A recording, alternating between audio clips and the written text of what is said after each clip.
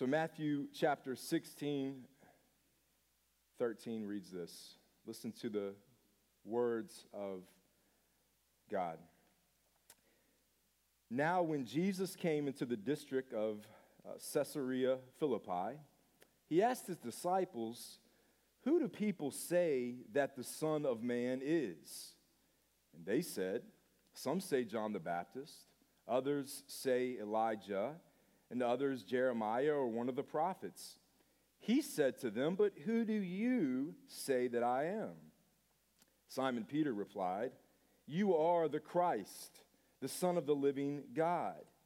And Jesus answered him, "Blessed are you, Simon Bar-Jonah, for flesh and blood has not revealed this to you, but my Father who is in heaven." And then verse 18, "And I tell you, you are Peter, and on this rock I will build my church, and the gates of hell shall not prevail against it. I will give you the keys of the kingdom of heaven, and whatever you bind on earth shall be bound in heaven, and whatever you loose on earth shall be loosed in heaven."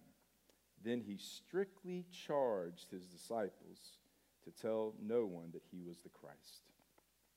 Let us pray and ask God for his help. Father, we're grateful that this morning we get to gather as the redeemed, blood-bought people of the King.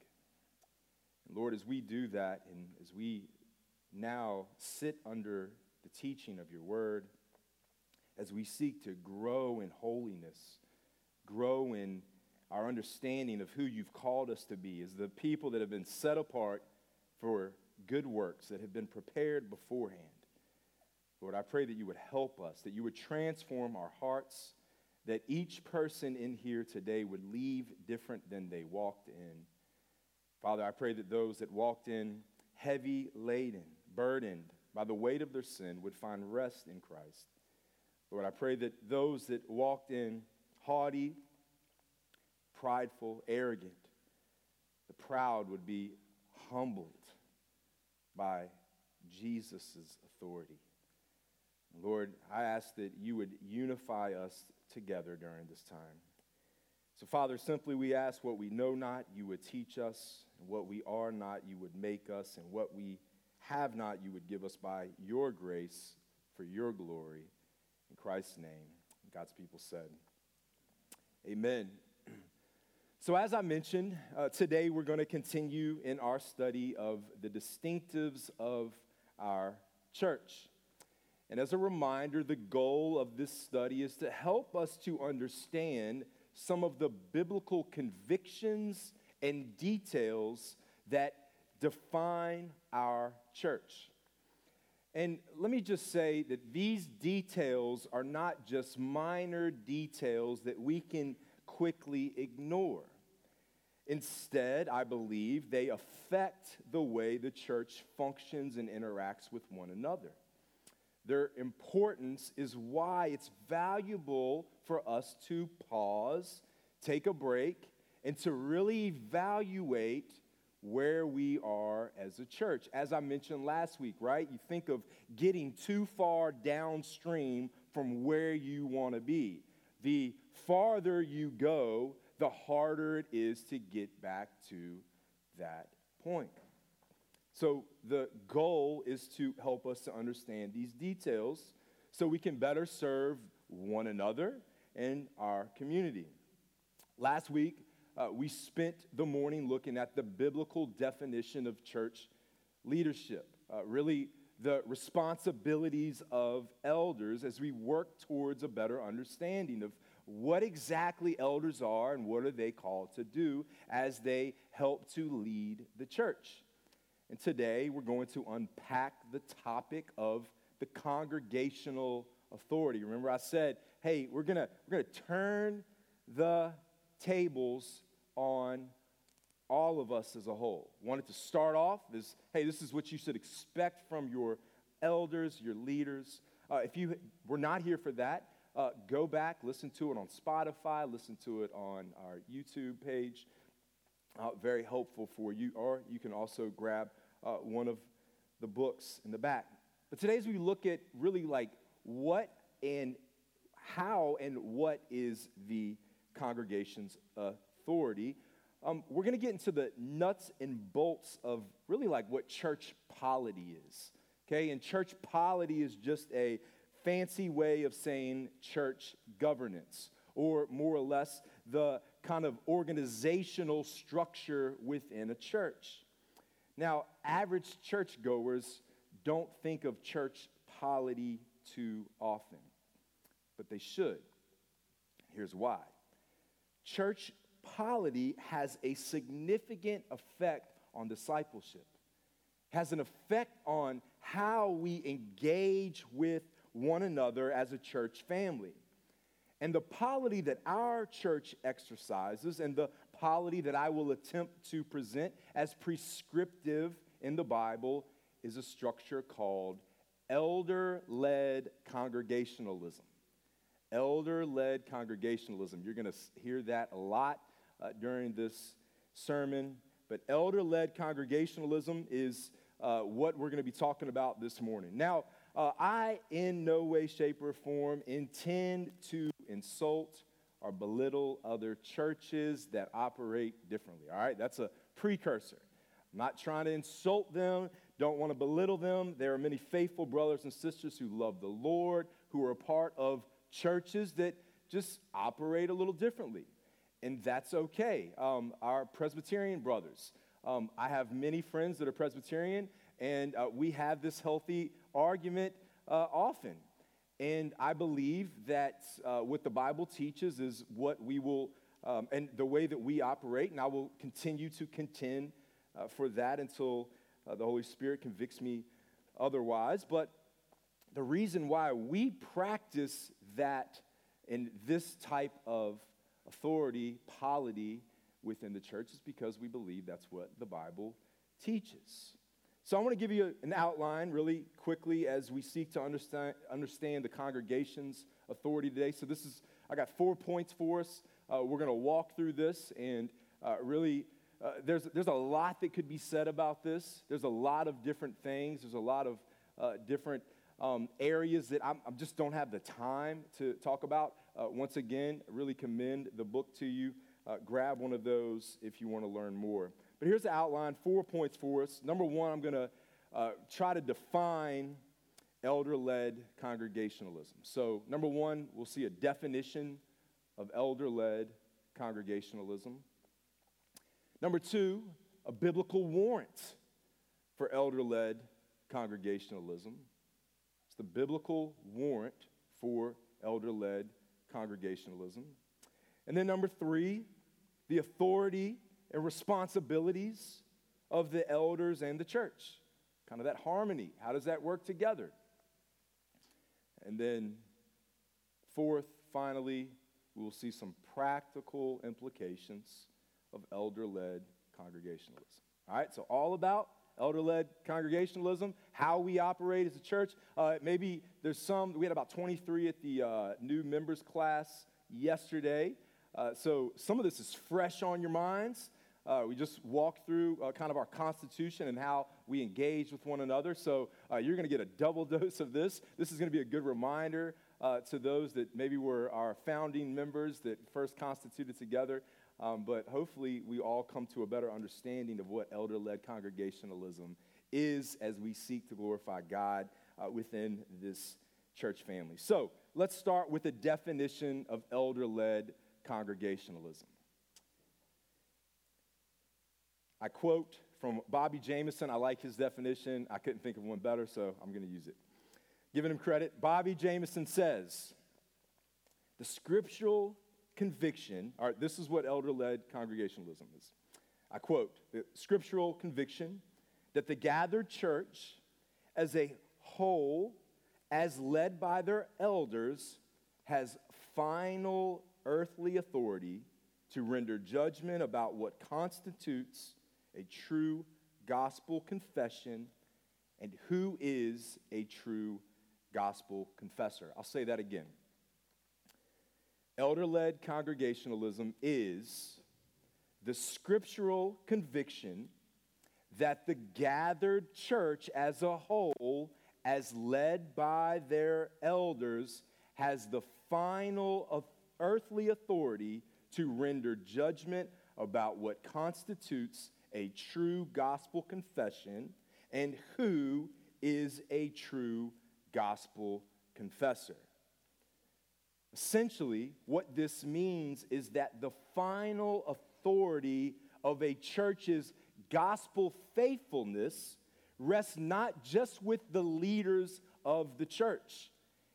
It's not just the leaders, the elders, the deacons, the ministry leads, but rather with the entire membership, the gathered assembly of the church.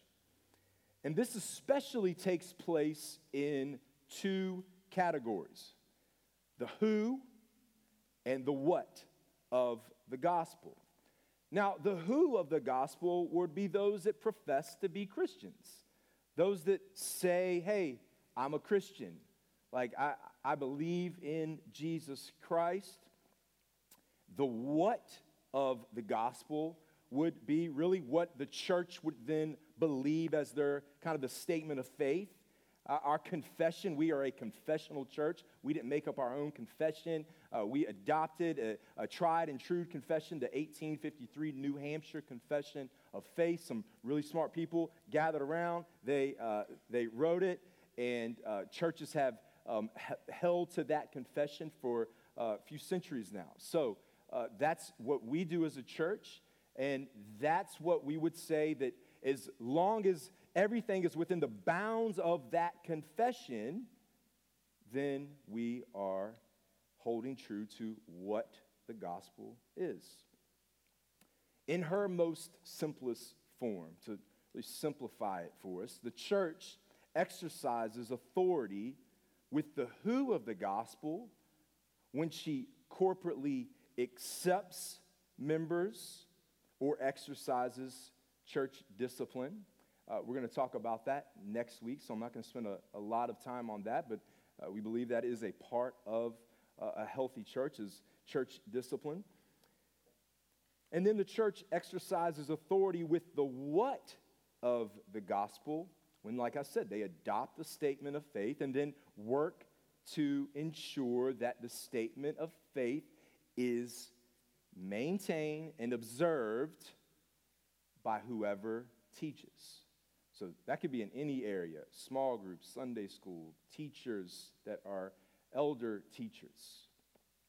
Now, we're going to circle back to those categories in a moment when we look at the practical implications, but I just want to plant little seeds that hopefully will be watered as we look at now the scriptural warrant for this type of authority. So, in summary, elder-led congregationalism is the model that says the whole church, meaning the members of the church, is responsible for the who and what of the gospel of that church and has the authority and responsibility to ensure the authenticity and faithfulness of gospel professors, those that say they're Christians, and gospel beliefs. So where do we get this? Is this just something that, someone came up with sometime and thought, like, this is a good idea? Is it just something that sounds good and holy? Is it just a way to get the responsibility off of church leadership?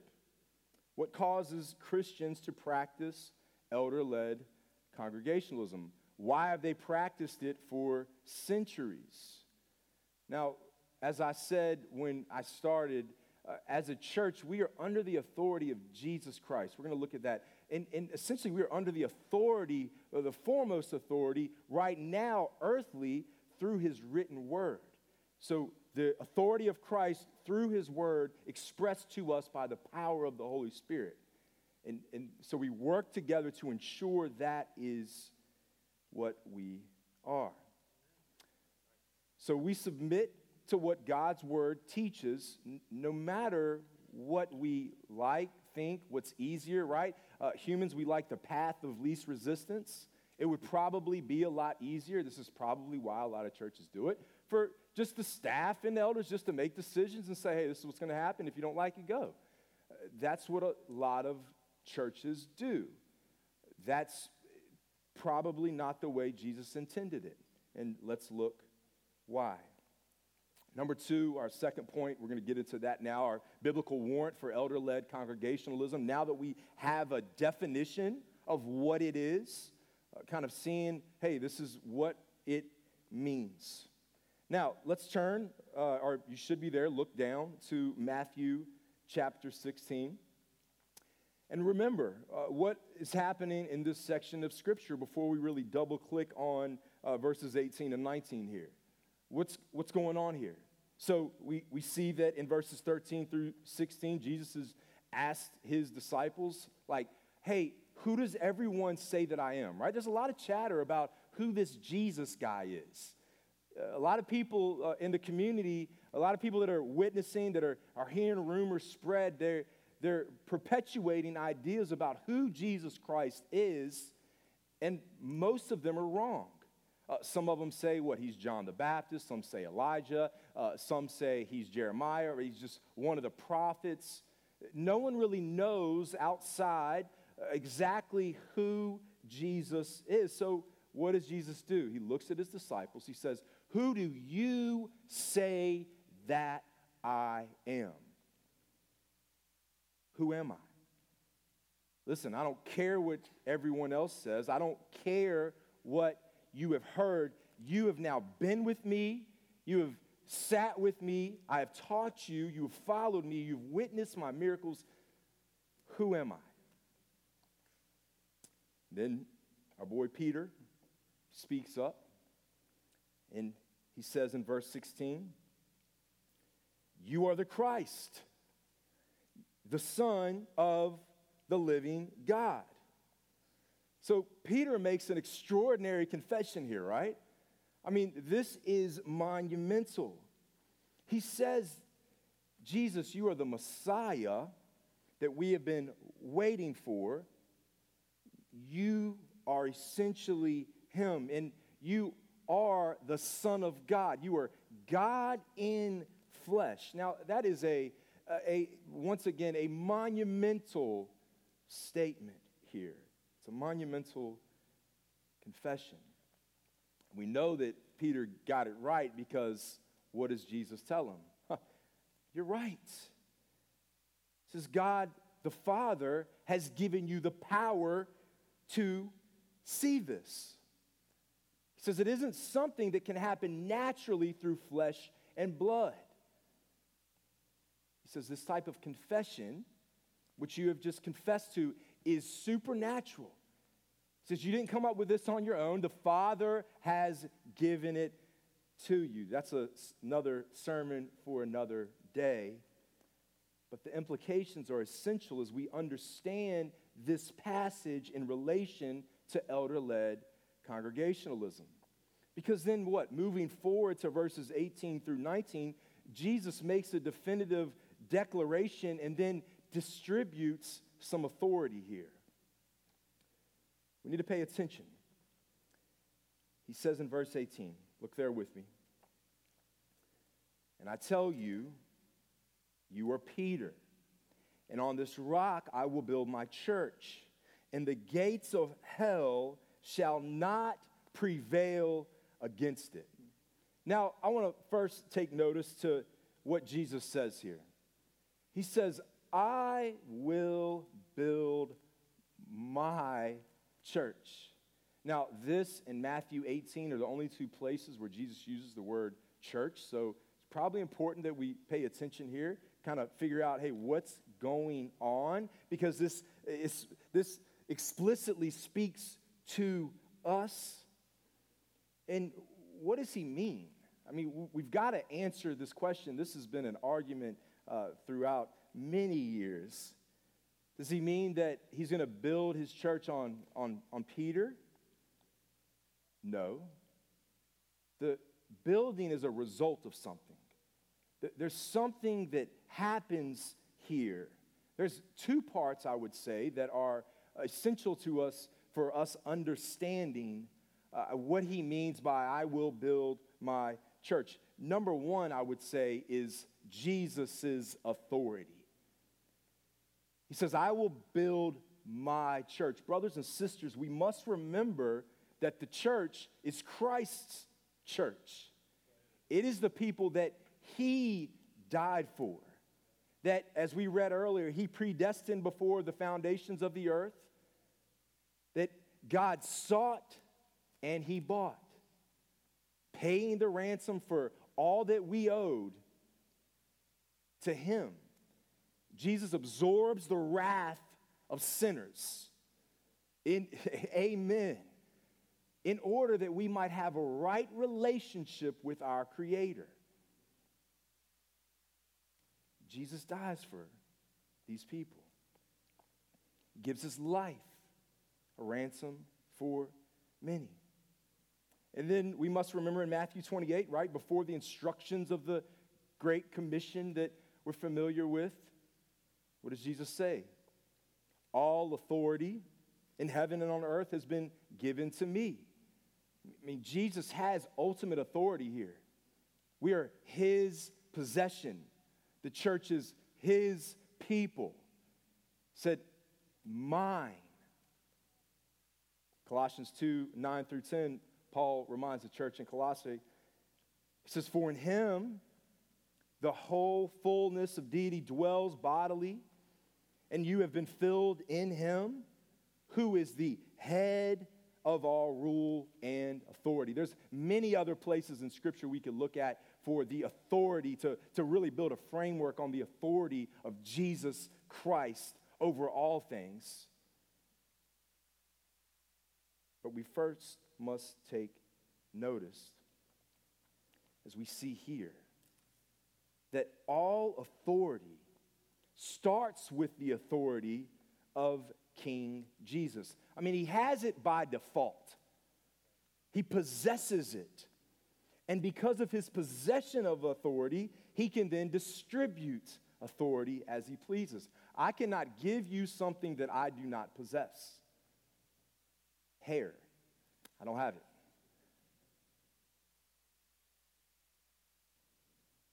So the building that takes place is first a result of Jesus' authority. And then second, the building and distribution of authority is, I would say, a result of the confession of Christ's lordship. It's based on the confession of Jesus Christ as Lord. So secondly, we see that Jesus says, hey, I will build my church with Peter as a result of the confession Peter makes as really a representative of the apostles here. I mean, he's talking to the whole group. Peter just speaks up. He's always the one that spoke up, right? Always the one cutting off ears and, stepping out, doing things. And although Peter was a leader of leaders and played a tremendous role in the early church, Jesus doesn't make him the pope here. Okay, that's not what is happening. I've did a lot of studying on this for many years, and I think if you have the ESV Study Bible, I think they give one of the most succinct kind of definitions here and descriptions of why we can't take that Jesus makes Peter the pope here. I'm just going to read that for us. Maybe it'll be helpful to you, maybe not. But here's what the ESV Study Bible notes. Jesus' statement did not mean that Peter would have greater authority than the other apostles. Indeed, Paul corrects Peter publicly, if you remember that, in Galatians chapter 2. Nor did it mean that he would be infallible in his teaching. Remember, Jesus rebukes Peter in Matthew chapter 16. Nor did it imply anything about a special office for Peter or successors to such an office. Certainly in the first half of Acts, Peter appears as the spokesman and leader of the Jerusalem church, but he is still sent by other apostles to Samaria. He has to give an account for his work. We see that in Acts chapter 11. And Peter is presented as having only one voice at the Jerusalem council. If you remember that story, right? And then if you remember, James actually gives the final decisive word there. And though Peter certainly has a central role in the establishment of the church, he disappears from the narrative of Acts in chapter 15 of Acts. End quote there. So I would just sum everything up, and I would stand under the conviction that the confession is what holds the greatest weight here. It is the confession that Jesus Christ is Lord. It's not Peter himself that Jesus says that's what will then build the church.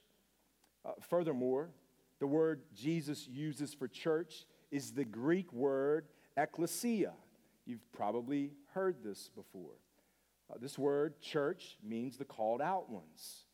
It means an assembly of people. So Jesus is essentially speaking of a group of people that, following Peter's example of confessing Jesus as Lord, will be victorious against the schemes of hell. He says the gates of hell won't prevail. So, brothers and sisters, this means that the church is absolutely victorious.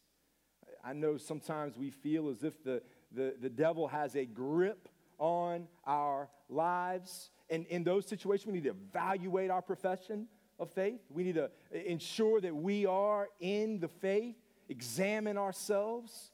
But ultimately and finally, the church will prevail. The church is victorious because of Christ. There's no defense that can stop the church. Jesus has secured the victory in his life, his death, and resurrection. And Scripture tells us he is seated at the right hand of God the Father, now mediating on our behalf. Praise be to God. And then in verse 19 here, we read that there is something that's given to this victorious group of people. There's something that happens now. So there's a group that proclaim Christ, confess him as Lord, that says he has authority over all things. He is the Messiah. He is God in flesh, come to die for us. And it is only by faith in Christ that we are able to attain salvation. And then something happens. So Jesus says in 19, look there with me. He says, I will give you the keys of the kingdom of heaven. Once again, we see that you cannot give something you don't possess. Jesus has it. He is authoritative here. He says, I'm going to give them to you.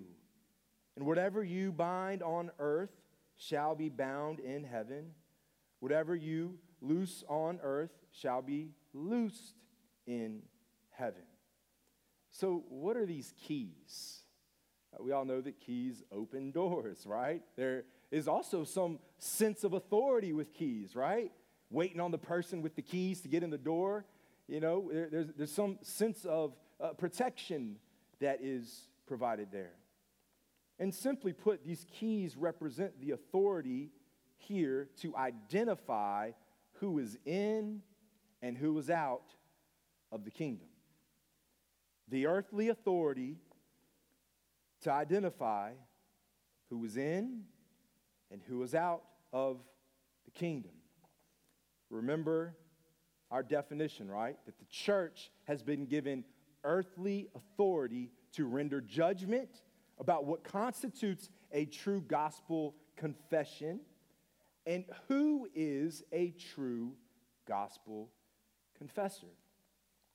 So the church has the authority to look at this earthly identification of what is already happening in heaven. He said, you bind on earth what is bound in heaven. Loosed on earth what is loosed in heaven. Really meaning that the church verbalizes what God has already said about a person, right? This happens all the time. People profess that they're Christians. But 3 months, 6 months, a year goes by, and their life shows absolutely no fruit of regeneration. They show no fruit. They're living in unrepentant sin, continuing to just return to the same sin, continuing to show no signs of repentance, of even wanting to change, making excuses for it, justifying it because of what culture says, what the world says is okay. And the church has the responsibility and authority to identify that person as a believer, a true professor of Christ, or a non-believer. True professors of Christ, true confessions will show fruits of regeneration. Praise be to God. Our lives change. We grow. We are sanctified by the work of the Spirit in our lives. We are made new. Will we still stumble and fall? Yes. Will we still have situations in our lives that we're not proud of? Yes. But the gospel-centered life is a life of confession and repentance. And repentance meaning we turn and run away from the sin we've been confronted by. I mean, Jesus gets very drastic on what we should do. I mean, there's some metaphorical, illustrative language, I would say, in Scripture that says, like, hey, your right hand, cut it off. Your right hand causes you to sin, cut it off. Like, do whatever it takes to get away from sin. And your life connected to a local church in real community with real people will ensure and help to ensure, rather, that those who say they are Christians will continue to pursue that type of life, a life of confession and repentance and war on sin. The key here is to see who has this authority, though. I mean, that's fighting sin, making war on sin, how we engage with sin as believers. Another sermon, another day. But what I want us to see here is that who does Jesus give the authority to? It's not the elders alone. It's not the Pope or the bishop. It's not, he doesn't say it's some council that, is an outside board that speaks in and kind of tells people what they should and should not do. He gives the keys of the kingdom to say it with me, the church. The church. I'm just the messenger, all right? Just delivering the mail. Thankfully, Jesus shows us how this is played out too. Remember I mentioned that there's another place where Jesus actually says the word church. So if you look over to Matthew chapter 18, you can turn over a couple chapters there. We're all familiar with this, and we're going to talk about this more next week as we talk about church discipline. We'll really exegete this passage to really see what the goal of church discipline is, what it is, what the goal is, how it works within the life of a church. But just to really see how this is practically played out, a step-by-step guide, let's look at verses 15 through 20. I'm going to read this for us and just make a couple of quick observations here. Verse 15, if your brother sins against you, go and tell him his fault between you and him alone. If he listens to you, you have gained your brother. But if he does not listen, take one or two others along with you, that every charge may be established by the evidence of 2 or 3 witnesses. If he refuses to listen to them, tell it to the church. And if he refuses to listen even to the church, let him be to you as a Gentile and a tax collector. Truly I say to you, whatever you bind on earth shall be bound in heaven. Whatever you loose on earth shall be loosed in heaven. Again, I say to you, if two of you agree on earth about anything they ask, it will be done for them by my Father in heaven. For where two or three are gathered in my name, there am I among them. Contrary to popular belief and teaching, that passage and when he says where two or three are gathered is not a passage on prayer meetings. I'll leave that right there for you. Now, like I said, we're not going to spend time exegeting this text today. We're going to look at this more next week. But let's just look really quickly about the steps that are given here on how this is to be played out. If there is someone that is walking in unrepentant sin, we see 3 steps given here. Number 1, there's individual confrontation. So you go to him or her and you say, hey, brother, hey, sister, I noticed this, or you sinned against me personally, and I'd like to talk to you about it, okay? That's step 1. If they don't receive that correction, number 2 is what? There's group confrontation. So you take a couple, 1 or 2, you go and you say, hey, brother, sister, there's that issue we talked about at first. Now, like, you're still not repentant. I'm really worried about you. And so, what are we going to do here? If said brother or sister does not receive that correction, then what do? We take it to the church. The church. He doesn't say go to the Pope. Doesn't say go to the bishop.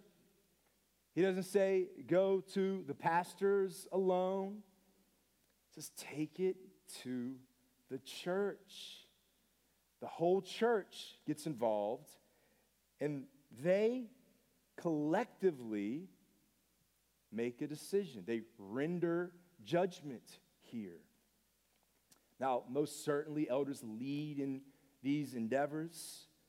That is why it's called elder-led congregationalism. But final authority, brothers and sisters, I would urge you to consider, is given to the church. It's what the Scripture says here. And we see the same phrase used here, right, regarding these keys to the kingdom. He says, whatever you bind on earth shall be bound in heaven. Whatever you loose on earth shall be loosed in heaven. And what is this based on? Once again, we see it's based on the authority of Jesus Christ. He says in 19 and 20, again, I say to you, if two of you agree on earth about anything they ask, it will be done for them by my Father in heaven. For where 2 or 3 are gathered in my name. Key phrase there. There am I among them. And they gather in Jesus' name by confessing Jesus as Lord. He says, I'm among you. I am with you, helping, guiding the people that are mine. Let me just quickly provide us with 2 other examples of this played out in Scripture. In 1 Corinthians 5, Paul addresses some real bad sin happened in the church in Corinth. There's a man sleeping with his stepmother. And first, Paul condemns the church for tolerating it. He says, what are you doing? Why would you let this go on? And then he exhorts them to action. And he says in verses 3 through 5, you can read this later, he says, for though absent in body, I am present in spirit, as if present. And then he says, I have already pronounced judgment on the one who did such a thing, speaking of the incident. And then he says in verse 4, he says, when you are assembled in the name of the Lord Jesus, and my spirit is present with the power of our Lord Jesus, you are to deliver this man to Satan for the destruction of the flesh, so that his spirit may be saved in the day of the Lord. So who's he talking to here? The church, the assembly, the body assembled. And when are they to exercise discipline here? When they are assembled, when they are together in the name of the Lord Jesus Christ. Another quick place we see the church charged with a level of authority is in Galatians chapter 1. You can write that down, look at that later.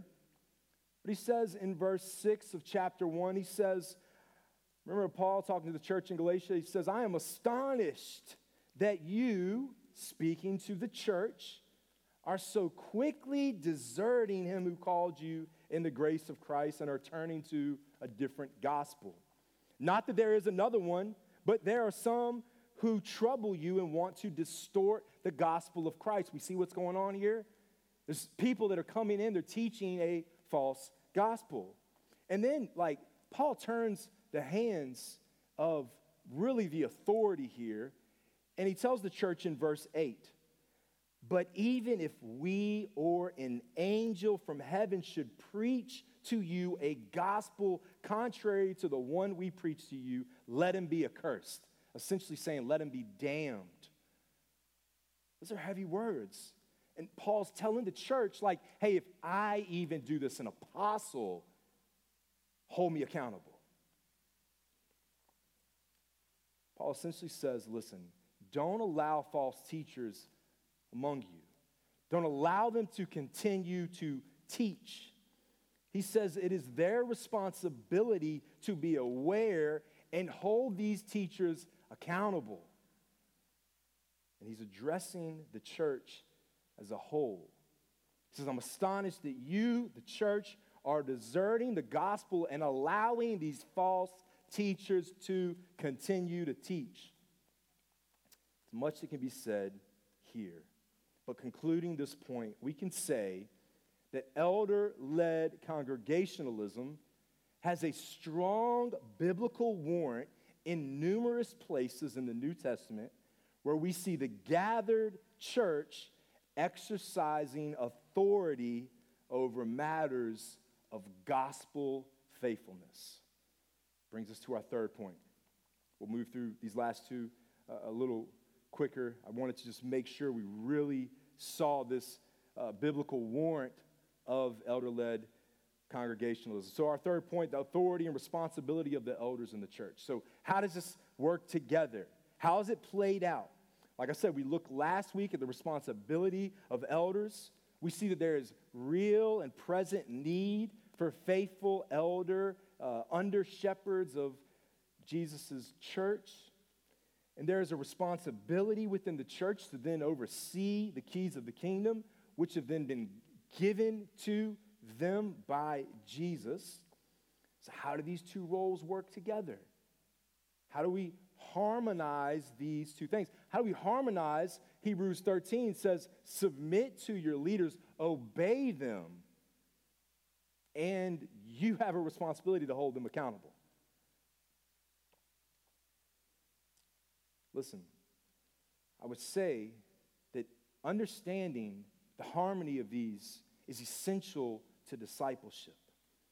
I would lovingly argue with any that one of the main reasons there is such a lack of discipleship in the church today is because we have a major malfunction in understanding this practice. How Jesus intended his church to function. How these two roles harmonize with one another. And I might step on some toes right here, but that's all right. A lot of people treat the church in one or two ways, okay? First way, they treat church as a country club. Okay, and the country club church member or church attendee kind of says this. Okay, the church is kind of like a club. I pay my dues. I kind of show up when I want to. And, I just kind of sign up, right? It's just kind of this, connection with some people, maybe a little like-minded, and we kind of do some stuff every once in a while. And, it's very optional for my participation. Second, I would say, view of church and practice of many churches is the business model. This is very prevalent in our day. And what this model says is the ministry, the work of the ministry is all done by the staff, the professionals The church, the pastors, the ministry leaders, right? Like, that's where the ministry happens. Oh, well, we pay John to do this. You know, that's his job, to really oversee outreach. Really, that's his job. That's their job. That's staff member Joe that does X, Y, Z. And while there are roles in the church and there's organizational structure, brothers and sisters, I would just really commend you to think about your involvement within a church differently. I would say that the church is more like, think of your favorite sport, your favorite sports team, maybe just a sport you know if you're not a sports person, right? The sport you're most familiar with. In a sport, you have players, you have coaches, you have refs, you have managers. I mean, you've got all these different components that work together to make that sport a sport, to ensure that the rules, regulations are observed or followed. There are different people that have different roles within that, but it all works together. Elders teach. Elders help you, church members, to do a job. We all have a job to do in order to make the game possible. In the same way, in the church, the elder-led congregationalism gives the church a job and responsibility for one another to ensure that we are all working together to maintain the confession of who we are and what we are. Elders have a very distinct job description. And unfortunately, many have gotten it wrong. We've turned the description upside down. And I just want to remind you what Paul tells us in Ephesians chapter 4. He says in verses 11 through 13, and he gave the apostles, the prophets, the evangelists, the shepherds, and teachers to do everything. That's not what he says. He says in verse 12, to equip the saints for the work of the ministry, for building up the body of Christ until we attain to the unity of the faith and the knowledge of the Son of God, to mature manhood, to the measure of the stature of the fullness of Christ. Who does the work here? The saints, the church, the people of God. Elders' job is to lead the church by teaching what it means to do the work of ministry by the way we live, we model it, and by what we say, by what we teach. And our job is to carry this out. And your job, our job together, is to carry this out daily, right? We do it in our homes, the way we serve our families, in our communities, the way we serve our neighbors, those around us, in our jobs, the way we serve each other as a church. Another helpful illustration, I would say, when you think about the responsibility that now a church member has in a local church, is think of maybe you've rented an apartment or a home, right? And then if you've owned a home. When you rent something, man, there's a level of responsibility, right?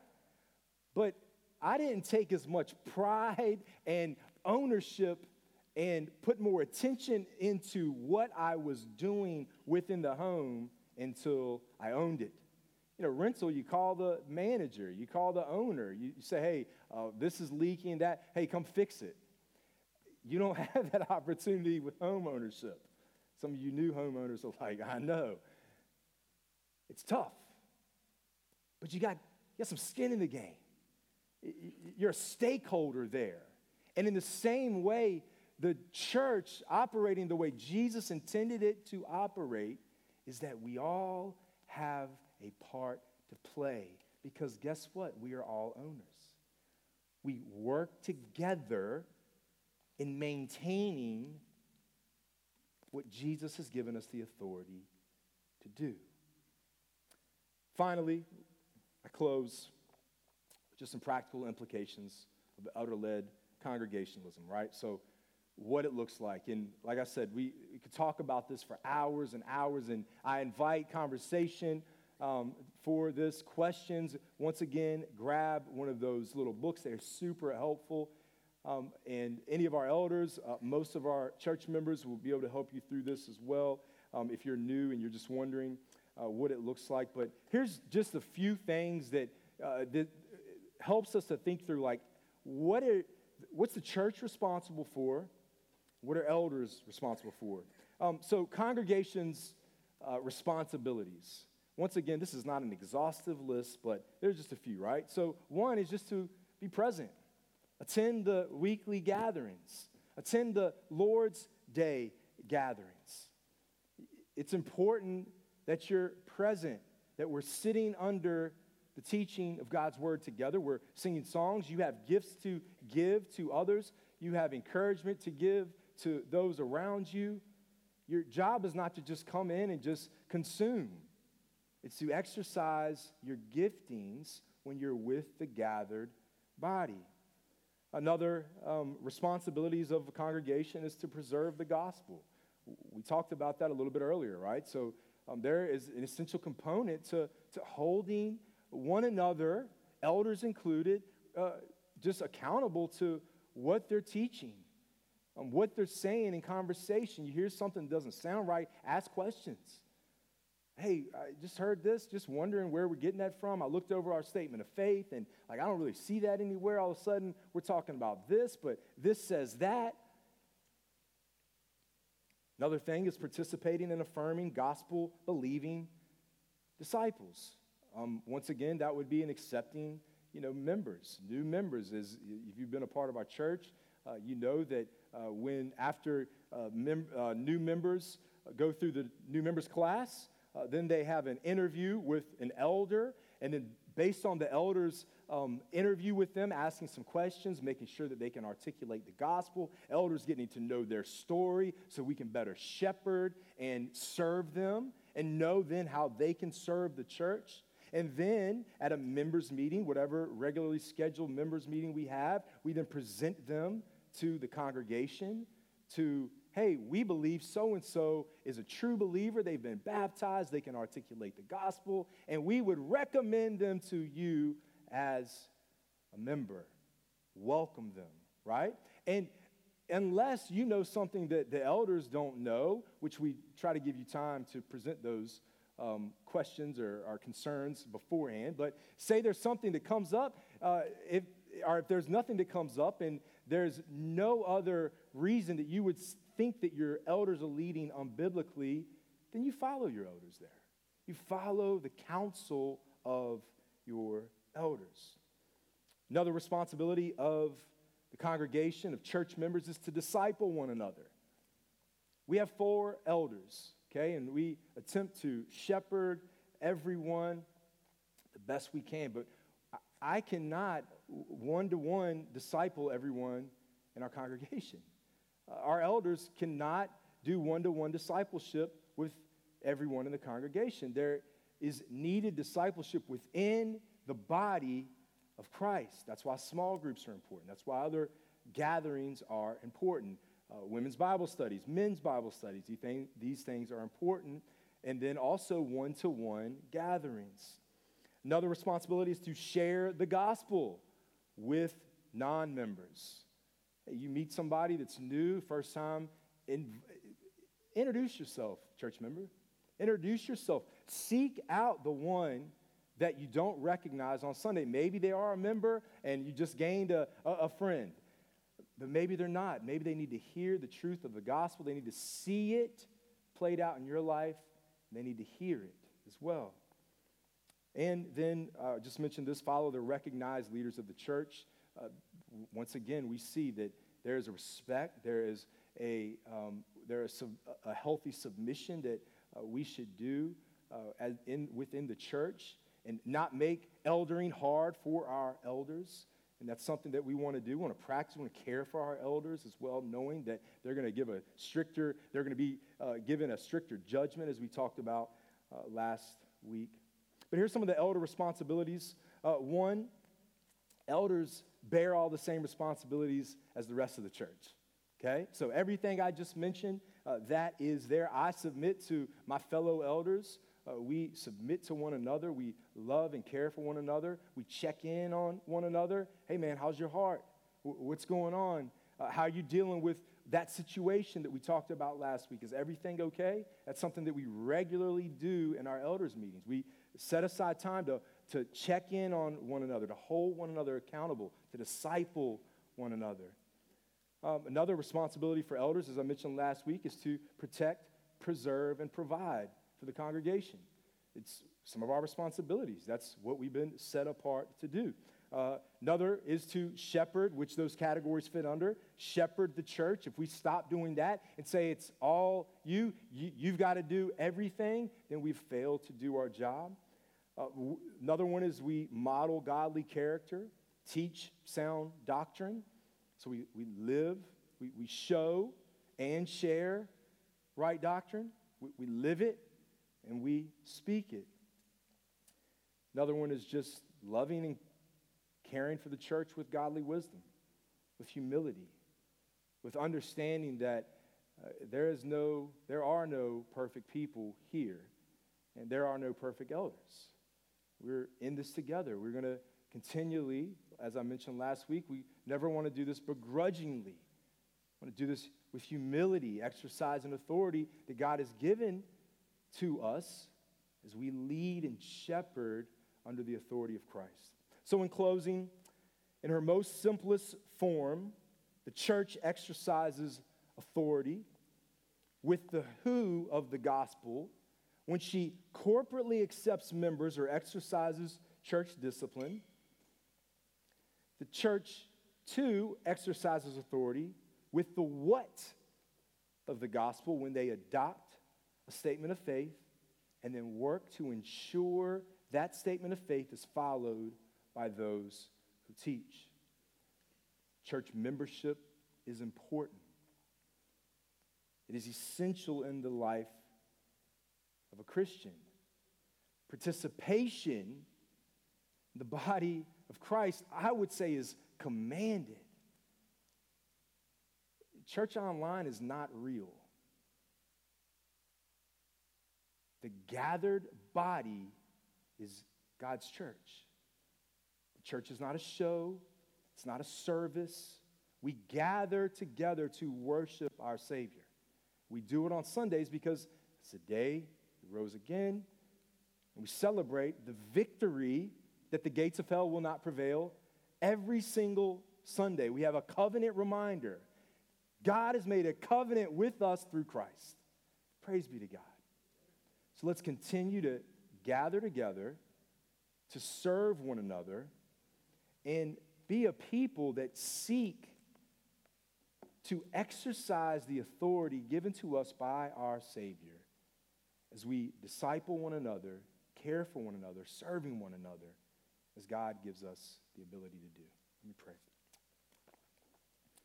Father, we thank you so much for the gift of the church. We thank you, God, that this isn't a country club.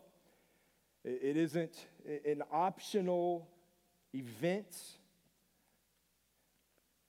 but it is a people who have been set apart for good works, exercising our gifts, our abilities that you have given to us for the benefit and good of others and for your glory. So, Father, help us to be a church that just operates in a way that would be pleasing to you. We don't have it figured out, God. All we can do is seek to understand your word, what it teaches. So correct us, Lord, when we're wrong. Help us to be humble and to be faithful to the confession that you've given us as you have revealed Christ to us at the proper time. We pray that in Christ's name. Amen.